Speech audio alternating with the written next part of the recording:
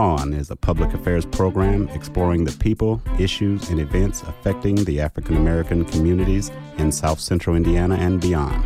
Bring It On is a forum for the people, by the people, produced by an independent team of volunteers working at the studios of Community Radio WFHB in Bloomington, Indiana, and financially supported by listeners like you.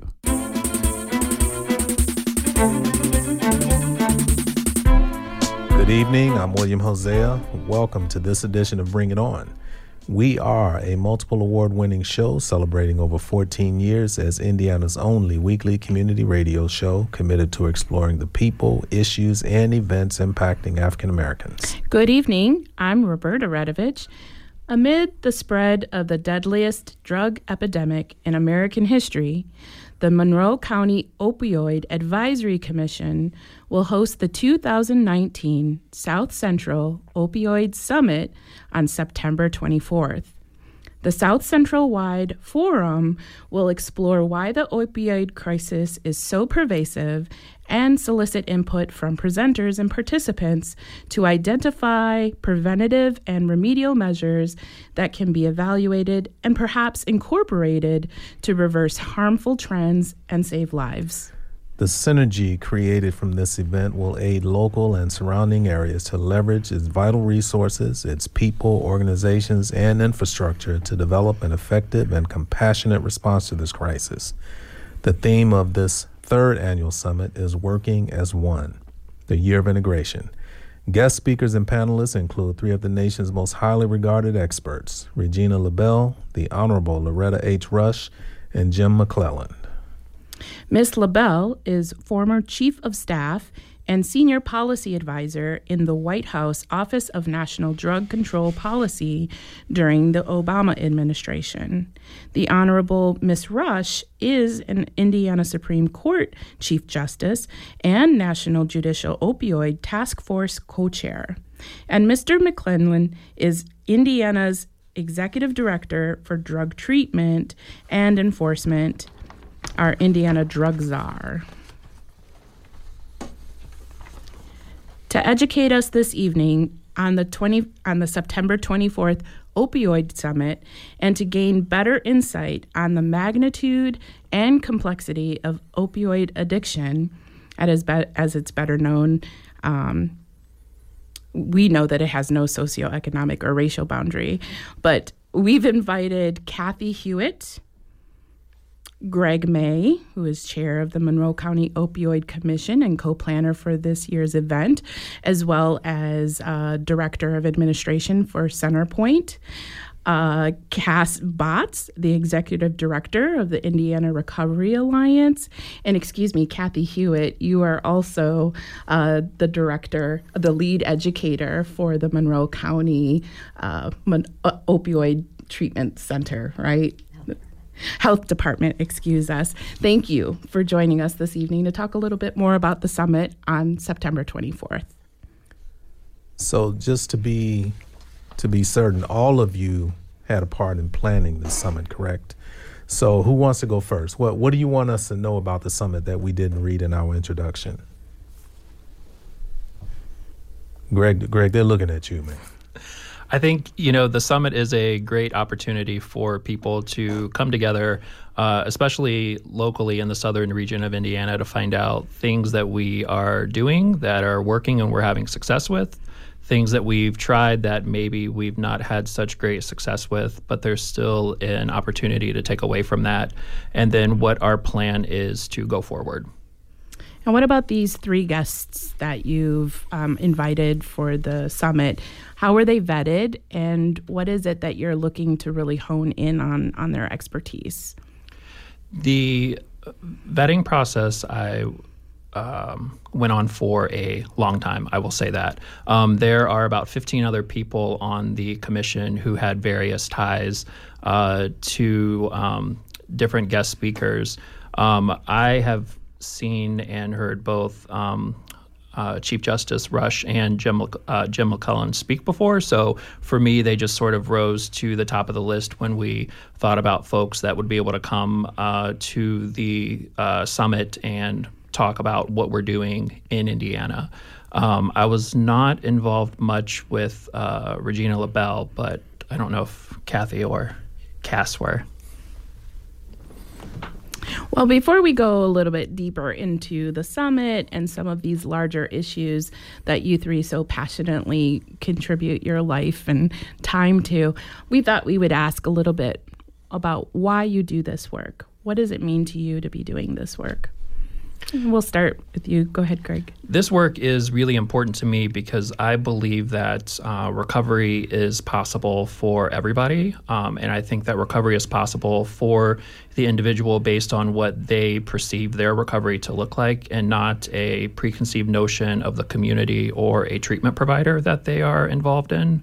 I've worked in community mental health for about 17 and a half years. And I don't imagine myself doing other work. And I have seen people recover, and that's why I keep doing this work. Is it treated as a mental health issue? It depends. I think that it can be treated both ways if you have treatment that is evidence-based and if you're looking at the whole person and not just the mental health or the substance use condition that could cause a person to present for treatment. Okay, so what is, if any, personal connection that you have to doing the work that you do? And Cassandra. Yeah, so first and foremost, I mean, I'm a person with lived experience with substance use disorder. So what works for me is abstinence-based recovery, but that actually doesn't work for everybody. So my organization is a harm reduction organization. It's the Indiana Recovery Alliance. And harm reduction says that, you know, whether someone is ready for recovery as society wants to define it, recovery as the person defines it for themselves is what we care about. So we make collaborative, positive changes with our clients. And we say, we'll meet you where you're at. Whatever you're ready for now, we want you to stay alive. We want you to stay healthy.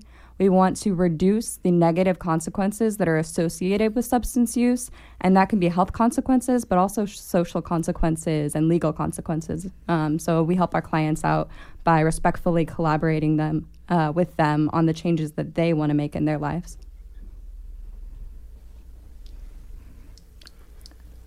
I've had over 20 years experience in public health and 8 years in social service, and in all of my jobs, substance abuse and mental health has been a part of it.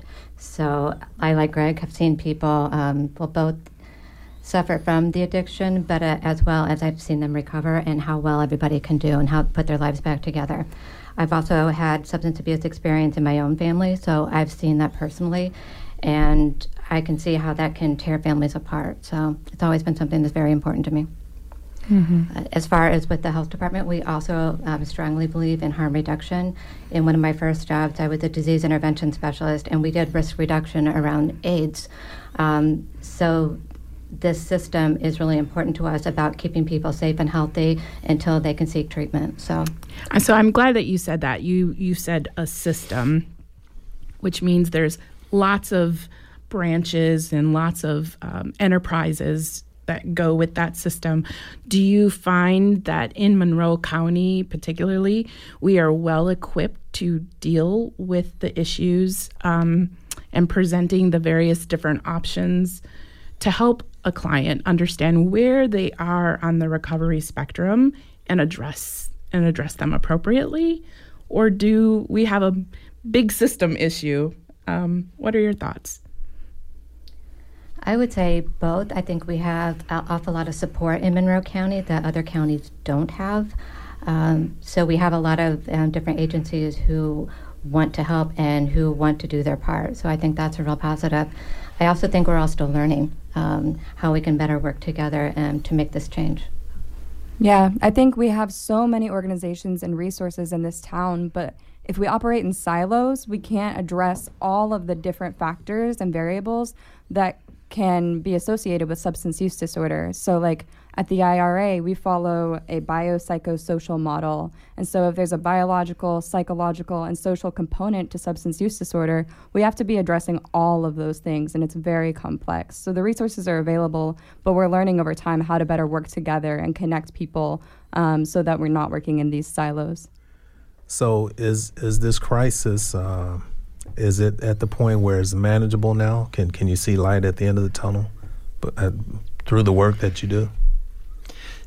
That is a tough question. I mean, there's a lot of talk around the opioid crisis nationally and also locally, but local data tells us that that opioids are not a major problem when we look at people that present for treatment or people that present in local hospital emergency rooms. It's a part of what's going on, but there are other substances involved. Okay, that's an interesting point, because doesn't the opioid issue take on a life of its own? I mean, once opioid gets in the door, doesn't it become its own issue? You say it starts off as part of something else, right? I think that is a tough question to answer. I'm full of them.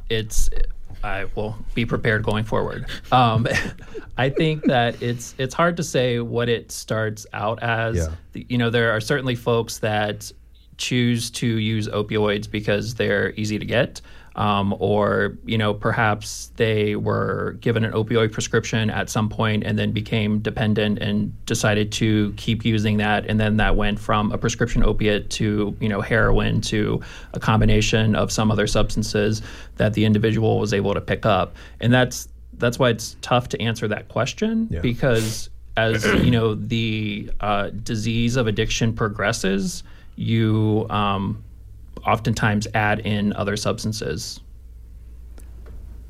I think when it comes to where it starts out, though, one thing we can pretty much definitively say is that it's very much linked to trauma and adverse childhood experiences. There's a direct correlation between what somebody's ACE score is, so adverse childhood experiences. Your score is higher with the number of those adverse experiences that you've had. And like one example is having had a parent who was incarcerated. So you can see this cycle of generational trauma, because incarceration and criminalization of drugs is a big part of the issue as well. We've got drug laws that are trying to criminalize our way out of the crisis, even if the health sector is saying we've got all of these resources available to treat this. There's kind of a conflict of interest whenever we are still having laws that are criminalizing people for their disease. And it didn't help that communities were just overwhelmed by the marketing of these drugs.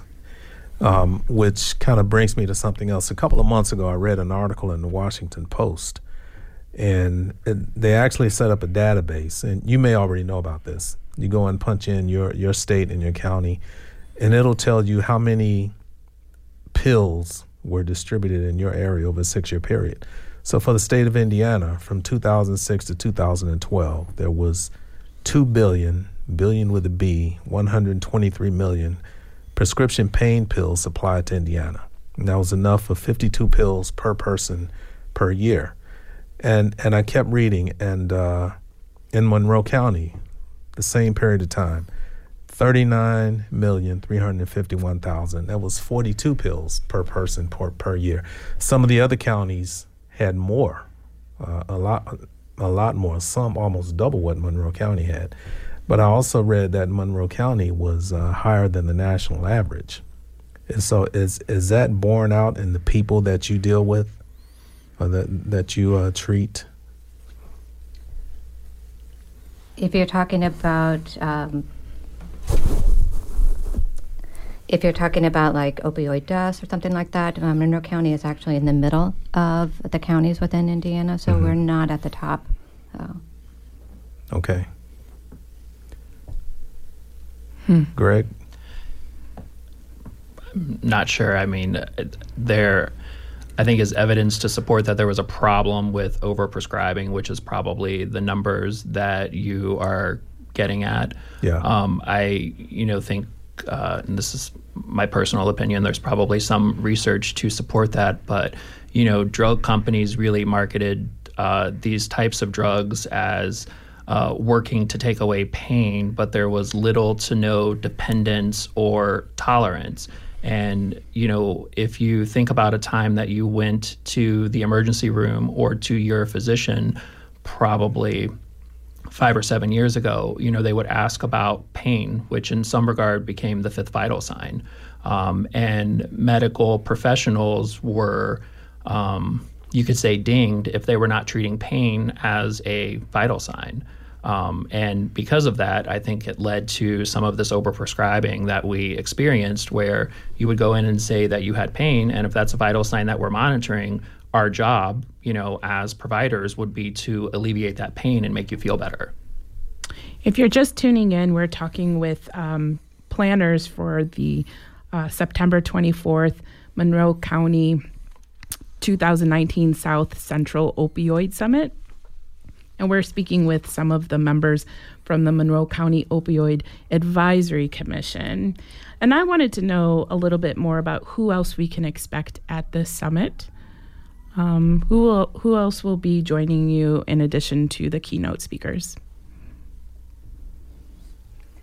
Well, we're actually focusing on two systems this year. In the first couple of years, we did a lot of education and explored a lot of different areas. This year, we're focusing on two systems, the judicial system and the workforce, and how we can better make an impact and try different things that are going to make a supportive recovery community in those areas.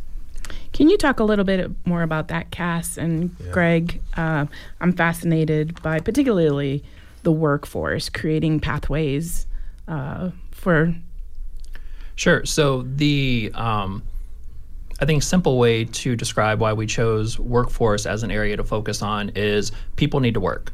And people who use drugs have a difficult time finding work, especially if they have a criminal past that comes up during the course of a background check. So we are really happy to be able to share projects that we have locally here in Monroe County and talk with employers who are giving people opportunities for employment and not focusing on the issues that would typically come up in a criminal background check. We will talk about a project that's happening in Bloomington. That's a partnership between Centerstone and the City of Bloomington Parks and Recreation Department. We're offering employment opportunities to people who could be in the early stages of recovery or could be experiencing homelessness, because we know that people need to work and life is expensive. And when you have background check barriers that prevent you from getting work, you get frustrated after a period of time, and then you could stop looking for work. We will hear from a group out of Richmond from the Belden Corporation that's going to talk about a program called Pathways to Employment. That is a program that if someone has a positive pre-employment drug screen or a positive post-accident drug screen, they're offering treatment and then the opportunity for that person to return to work. We will also hear from some small business owners in Bloomington about how this crisis has affected them locally and what they're doing to give people opportunities for gainful employment. That's what I was wondering about that, and how if people aren't employed, they can't take care of their families. If they can't take care of their families, they're out on the street and their kids are not in school, and just the domino effect that happens. Cass, you mentioned something about criminalizing our way out of this problem. So what can the criminal justice system do differently? Yeah, so I personally am just altogether against the criminalization of low-level drug possession, honestly, the criminalization of drugs, period. But my organization takes a more radical approach, I suppose. I think that some of the changes that we're talking about making are going to be good steps forward. There's law enforcement assisted diversion, which is where instead of keeping people in this cycle of arrests and jail time, we instead divert them to get the resources that they might need if they qualify. And that would be qualification based on some kind of a rubric or set of criteria. But I'm also all for community-assisted diversion, which is let's have community members, when we see people in crisis, not call the police on them, but see if we can assist them ourselves and if it's reasonable to do so. That's a big ask. It really is. So what we're working on is finding other organizations and partners who feel the same way and seeing what kind of education campaigns we can work on and how we can come together for focus groups and forums and see what the community has as ideas. Because one of the bases of my organization is like nothing about us without us. The people who are going to be receiving the services need to have a say in what the services look like, need to be able to say, here are what my needs are. And if we can listen to the people who are actually affected, like I'm someone with lived experience, one thing the summit has done that's really good is try to include people with lived experience with opioid use in the summit. So we've got panelists and presenters who actually, have been a part of this and have gone through it themselves. So I'm really proud. Success stories. Yeah, absolutely. Well, yeah, definitely success stories, but success as the person defines it for themselves. You know what I mean? So how is law enforcement responding to the diversion approach? I think in Monroe County, and is it working? We are really fortunate to have a group of law enforcement officers who know that diversion is needed and that this is not going to be a problem or a crisis that we're going to arrest our way out of. We have had great success with the Bloomington Police Department and some of their efforts around diversion, and that, when they encounter someone and it appears to be a resource issue, that they're working to get them connected to a treatment provider or to get them connected to the staff over at IRA, and really looking at what is the resource issue, what is the issue that the person needs help with, and how to, to Cass's point, as a community, how do we wrap around that person and meet their need and not make it an issue of, criminalizing that person's behavior because they're not able to pay rent or they needed food, because the children were at home and they were hungry.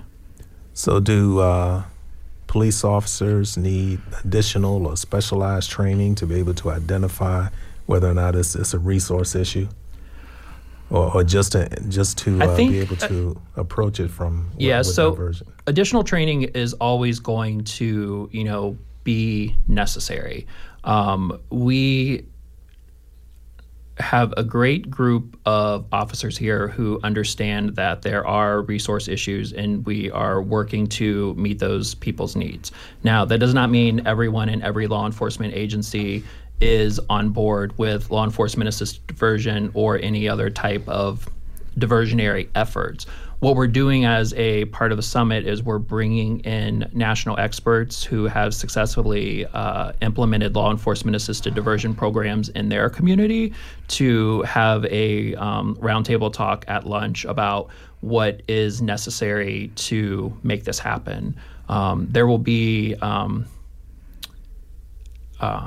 discussions at the summit around law enforcement assisted diversion, where we are as a community now, what we hope to get to, and what are the steps that need to happen to get us from where we are now to how do we have a fully functional law enforcement assisted diversion program.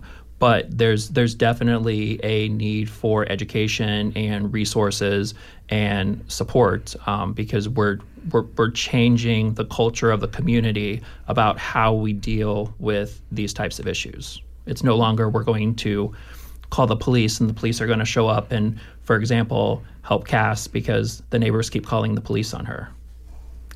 I think one thing, that's important to remember is I was speaking with the national one of the national experts in LEAD last year, and he told me that every community's LEAD program is different. So every community builds a LEAD program that's going to work for them.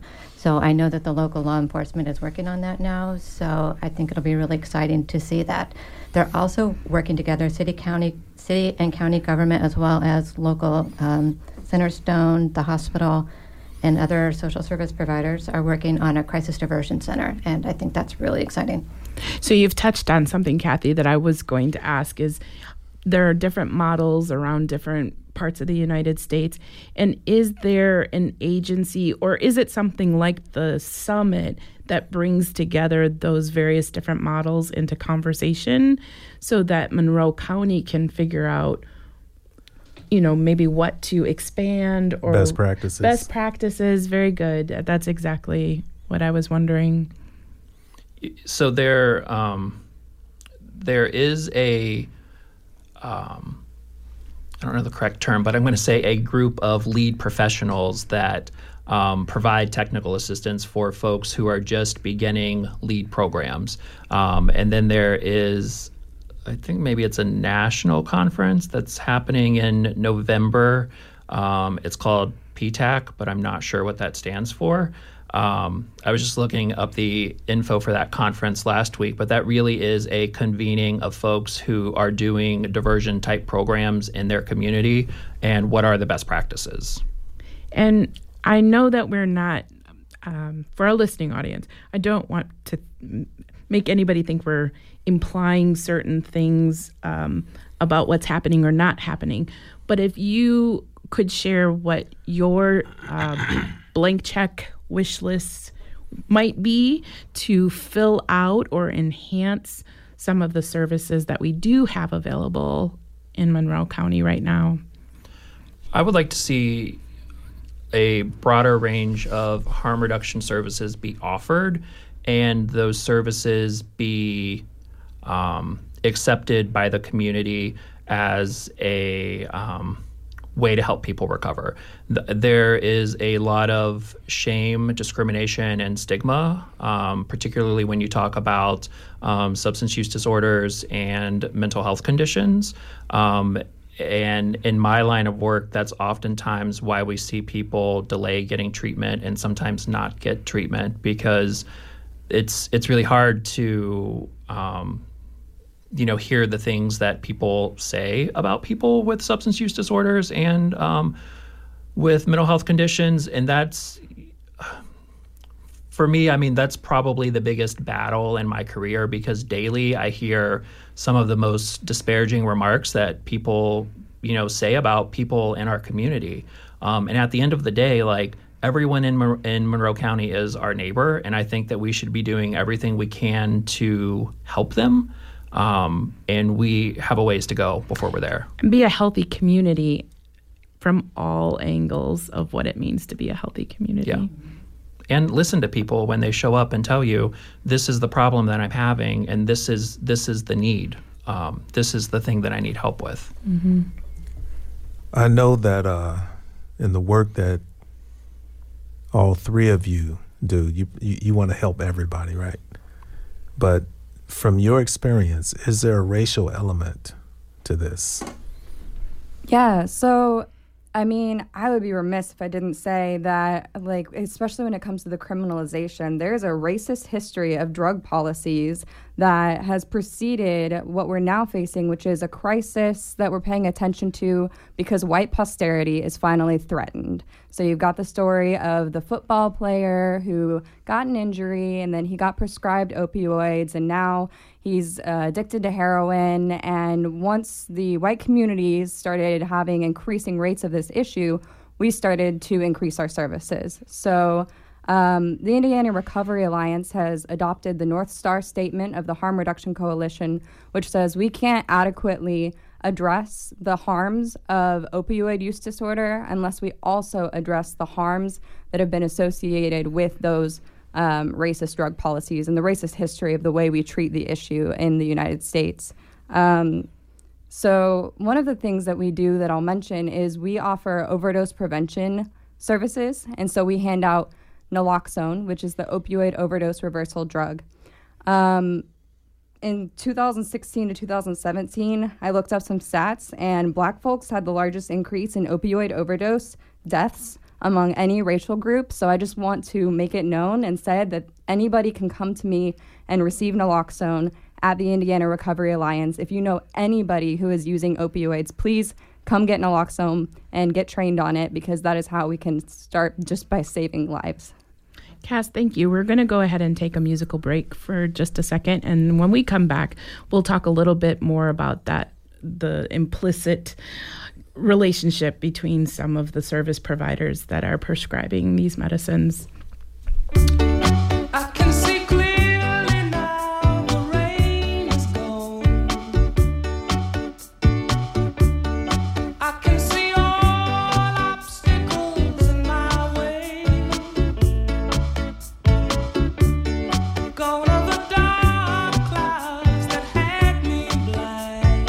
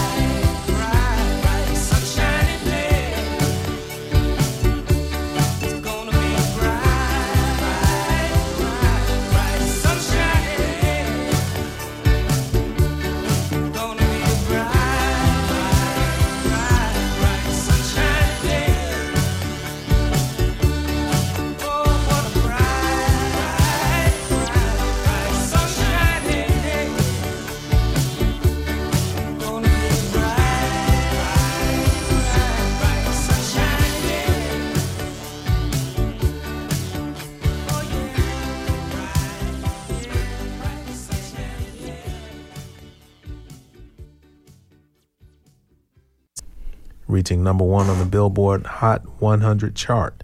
It was covered by many artists throughout the years. This is not a song about suicide, as has been hypothesized. It is a song of hope and courage for individuals who have experienced adversity in their lives but have overcome it. Speaking of I Can See Clearly Now, one of our special guests this evening has a very special story, her own story, her personal story about recovering and choosing how that looks for her and plugging into the resources in the community that she would need to be able to be the person who can give back and support others through their journey now. Would you like to share a little bit more with us? Yeah, so I do have a history of chaotic drug and alcohol use for about 6 years. It started in college and then extended until I was around 24. And that includes pretty much any drug under the sun that you could name, but including opioid use. And, you know, I try to think about my story, and sometimes I can think that there was just this epiphanous moment where I realized what I needed, but no, harm reduction was really included along the way. I think it involved getting connected to my community. I started volunteering while I was still in chaotic drug and alcohol use. I started volunteering at the Shalom Community Center, which is a resource center for people experiencing poverty and homelessness. And I think, you know, that was a positive change that I made in my life. And harm reduction is all about any positive change.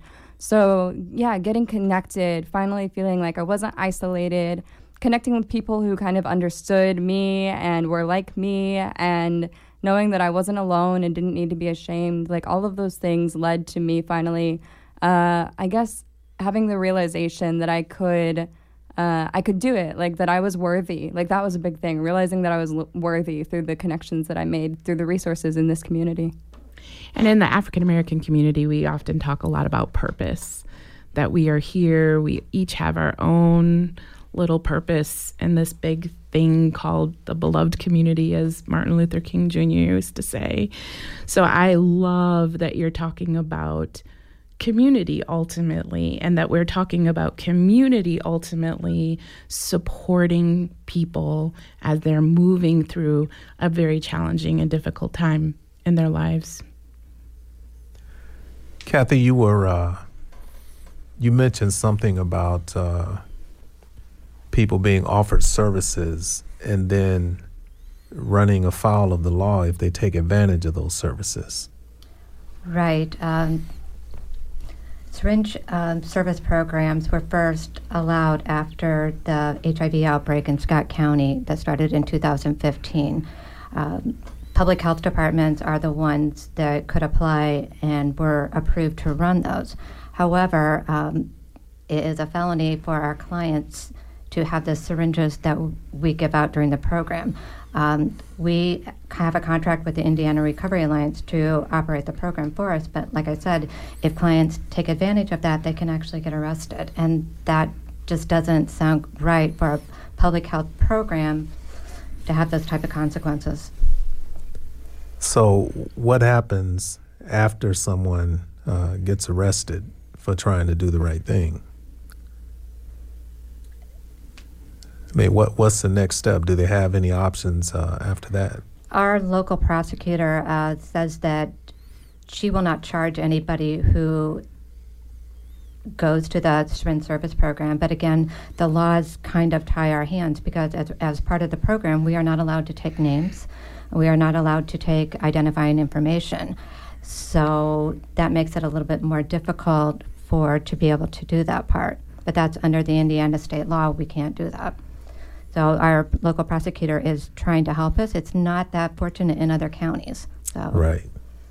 Some, I would imagine some prosecutors are not, what's the word I'm looking for? Compassionate.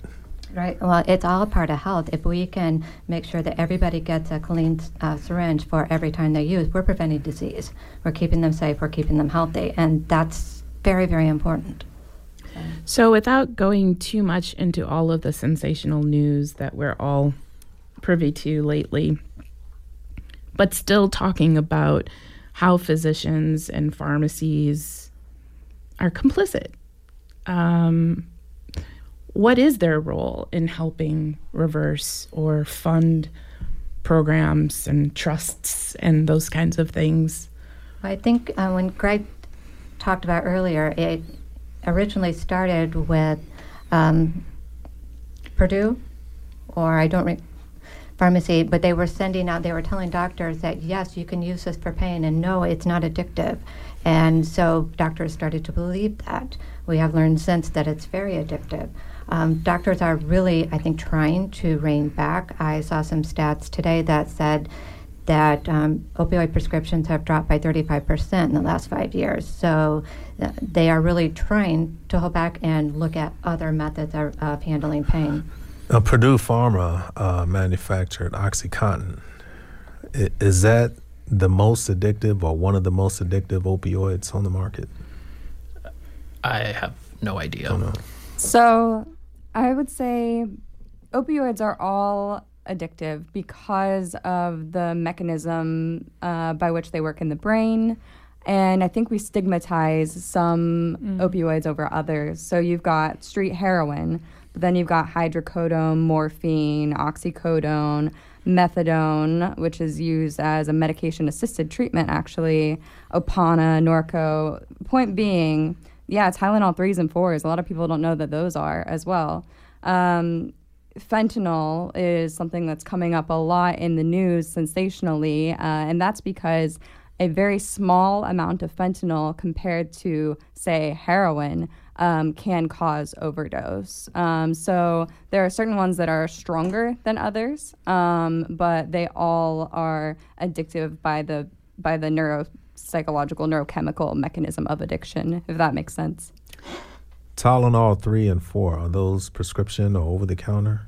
They're usually prescription. They're prescription. Okay. For pain. Yeah, when I hear they tend to be common Tylenol, after, I like, just remember dental the work. bottle in the store, you know. I don't know if it's over-the-counter or not. What's fascinating to me is the other side of that conversation. And I'm hearing a lot of conversation among especially African American women that they are not being treated, they are pain management and begging for pain management in the form of pharmaceuticals is kind of the other swinging end of the pendulum. It's like, where's the middle with this? Yeah, that's a great question, and that's, something that I hear a lot of as well, is there are people with legitimate chronic pain issues who still need treatment for their ongoing chronic pain that will be with them, for the duration of their life. The challenge is that, now it's like, oh, we've overprescribed, opioids and all of these other things, so now we're not going to prescribe at all. So, like African American women and other people, you have this group of people who are now suffering, and there's not really any middle ground from a pain management perspective in most instances. That is really confusing because, if they're going to stop prescribing, then how can you single out one demographic group and say we're not going to prescribe to this group anymore? That just I know that's what's happening, but it just doesn't make any sense. Another racial element to the whole thing. Yep. So let's talk about intervention services. What can family members do? If someone you're really close to, you don't want to call the police on them because this is totally out of character for them. So what's the best way for a family member to intervene in one of these cases? I think historically there was sort of something that came up that was this myth of tough love being what works. And that was when a family member had someone that they loved experiencing addiction, who they then decided, if we give them tough love, if we just kick them out of the house or, tell them that they can't have a relationship with us until they get their act together, that's what'll work. And actually, we've learned over the past decade, at least, that really doesn't work. So a compassionate approach, I think, would be identifying the resources in your community, such as in Monroe County, the Indiana Recovery Alliance or Centerstone, depending on where the person's at in terms of their desire for treatment plans, and like getting them set up with someone like one of my staff members called a respectful collaborator. We meet with you and we decide with you, what steps forward you can make, determined by what you actually want for yourself. So family members can be understanding that this is a complex issue, and complex issues don't have simple solutions. And family members can be educated about what resources Monroe County has. Then you can help identify with your family member, with your loved one who is experiencing substance use disorder, some of the positive changes that they might be able to make, which can include inpatient treatment, or it can include a harm reduction approach, like the services that we offer at the Indiana Recovery Alliance. So is the road to recovery, does that still include the philosophy that a person has to want to be helped?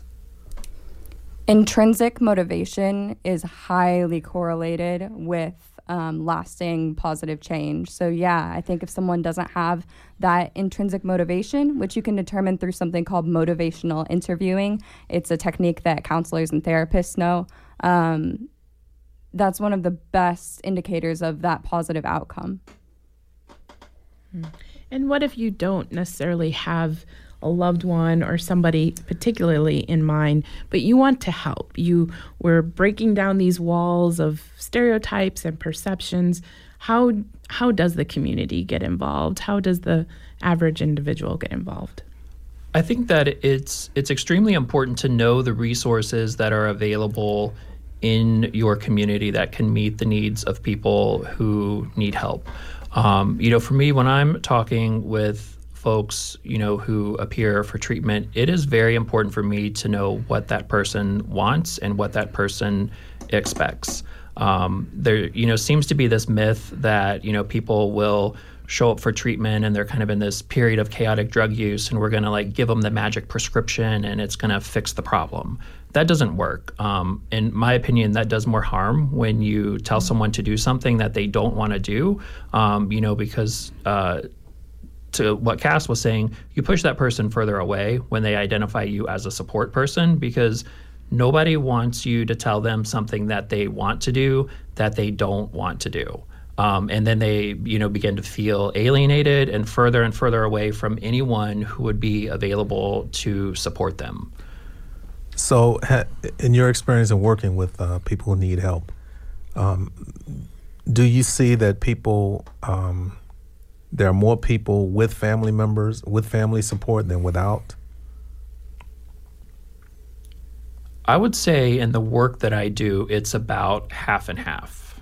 I think that, family wants to be supportive, but there tends to be this concept of, tough love and really strict boundaries, and then it leaves that person feeling alone. So perhaps at the beginning of, treatment, they have this group of people that has, brought them in for treatment, maybe coerced them in some way to get treatment. And then as that person explores, their, substance use disorder or other issues that they need help with, and they're not making progress as someone expects them to make progress, then their family kind of pulls away, because they're not meeting these, sort of arbitrary guidelines that had been set in the family's mind about this is how this person's going to recover. And I like to use the example of, kind of putting someone on the recovery train at point A, and then they get off at point B and everything's better. And, there was never a tough point in that person's life, where they had to struggle again with chaotic drug use, or they had a resource issue and they just sort of continued down the path. That's not the way that this disease works, and that's not the way that people recover. And the expectation that that's how it goes, and we're going to, set these very, tough rules and guidelines like, well, if you don't do this thing that I'm telling you to do, then I'm cutting you out of my life. That doesn't work. It does more harm than good. I think Cass said something earlier that's really important. When she talked about volunteering at Shalom, she built those connections, and she said that people accepted her for who she was, and she was able to make motivation out of that. So I think that's so important. Accept people as they are and then help them go where they want to go. It's almost counterintuitive. It's giving somebody even more space and more room when it seems our culture tells us to constrict and to kind of bind that person. It's interesting. I've got one more thing if we're talking about how family can support people, especially with opioid use disorder. I mentioned it earlier. Overdose prevention programming is so important. And at the IRA, one of our goals is to get naloxone or Narcan into the hands of every single person who uses drugs and their family members. Because what happens is someone overdoses in the home, their family members are in possession of and trained on how to administer naloxone. And then they save that life because they're able to respond in that moment as the overdose has occurred. So I just want to hammer home that it's like really important for everybody to know how to use this, to have it on hand, and to come get it from us, and we will absolutely teach you how to use it. It can take 3 minutes tops. Yeah, and we have some at the health department as well. So before a person is actually addicted to opioids or any other type of drug, what are some of the telltale signs that we can look for that can warn family members that this person is about to make a wrong turn? That's a great question. There are a lot of warning signs. The most common ones tend to be a change in the way that you know the person. So the person may start being late for work, not missing work, missing, personal obligations, withdrawing socially, kind of keeping to themselves and, staying at home, not going out. I think I said missing work. And then, working on spending a lot of time finding resources to obtain the drug, secure the drug, or, find money to pursue that. So at that point, the treatment or the way that you would address it is different than someone who is in a full-scale addiction. So how would you address it? So you mentioned some of the symptoms. So from my perspective, that would be, a conversation that you would have with someone like, I'm noticing these signs and I'm concerned. These are resources that I know of that are available in, the community, if it's this community or the community where you are, really having that compassionate response and being understanding about the things that you're seeing and not becoming accusatory or demanding about what the expectation is. What's striking to me is some of those quote unquote, air quotes, symptoms sound like depression. And so I know depression is very stigmatized, but even in that stigmatized space, we say, are you okay? Is there anything I can do for you? Can I get you someplace or refer you to some service? We're very compassionate. So you're driving home this idea that's very important, even for me as I'm sitting in this room talking with you, is giving that human being their dignity and their respect. Absolutely. To sort of that space to check in with you without accusing them of something. Yeah, there's something that we have not talked about that I talk about with people regularly is that when we talk about substance use disorders to people that are not in the line of work that we do, kind of the general public, there's oftentimes this idea that this is a moral failing and that, people did not try hard enough, and if they would hang around other people or if they would leave town and kind of pack up and go to a new area, that all of these things would be better. And when we have that conversation, it's the wrong conversation to have. This is a issue that requires treatment. It requires all types of different interventions, and sometimes those interventions have to be tried more than once. And this notion of, it's a moral failing, you've not tried hard enough, or if you would only do this thing and not hang out with these people, or, go to church is, something that we hear used as a way for someone to help heal themselves, which may very well be possible, but it's not the only thing. So considering the whole person and all of the needs, and not like you have to do this thing that I told you or you're failing. Yeah, you said something that I thought was pretty interesting. You said it may take more than one intervention. So should a family try intervention after intervention after intervention? I mean, until it stops.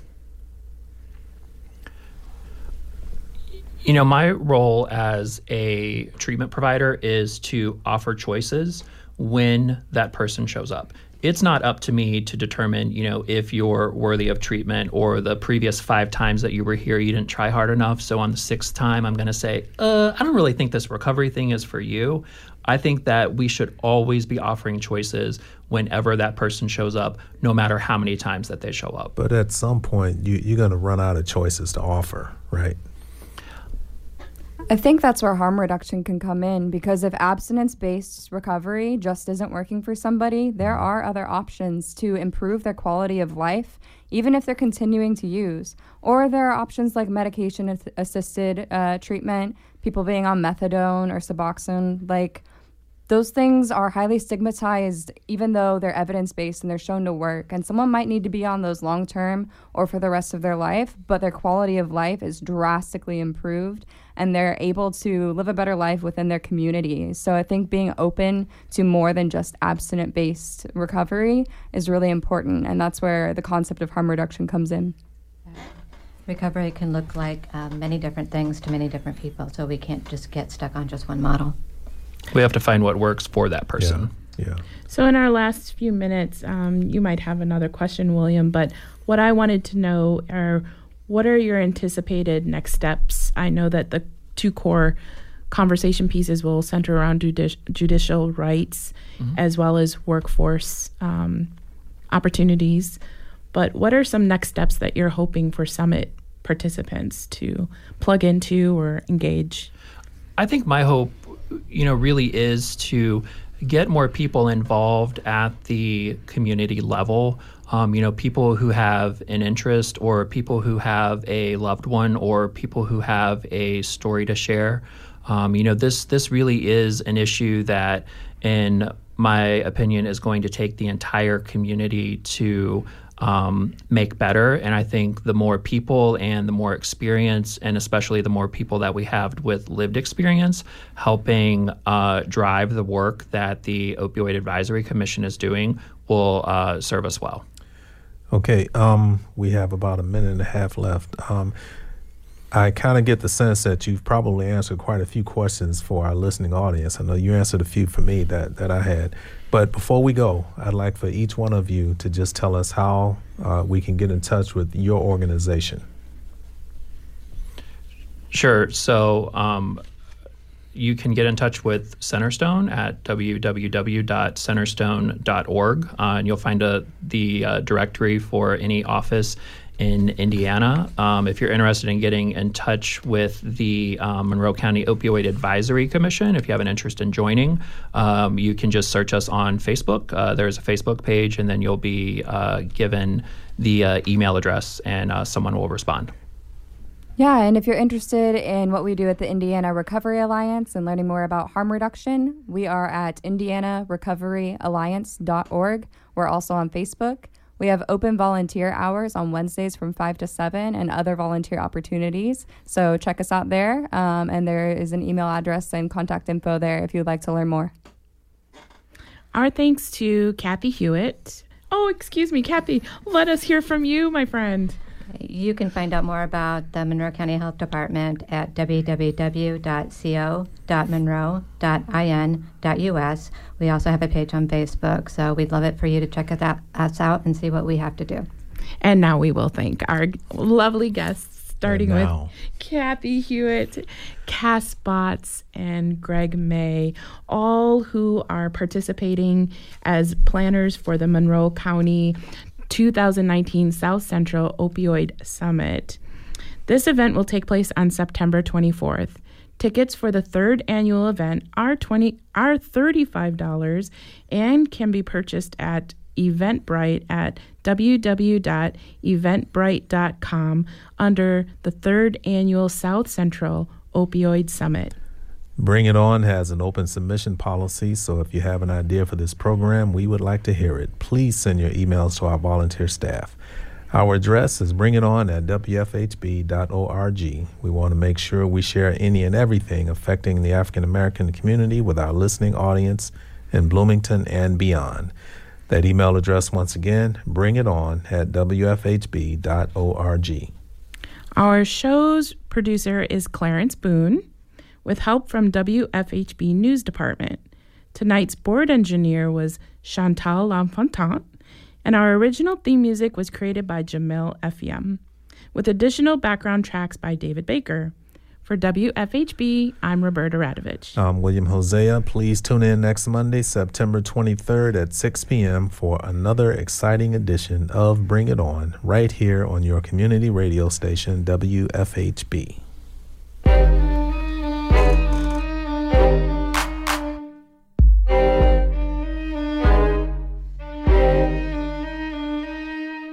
You've been listening to Bring It On, a volunteer-powered production of Community Radio WFHB in Bloomington, Indiana. Bring It On is your forum for open dialogue on the people, issues, and events affecting the African American community in South Central Indiana and beyond. Send your comments, suggestions, and story ideas directly to the Bring It On staff. The email address is bringit@wfhb.org. That's bringit@wfhb.org.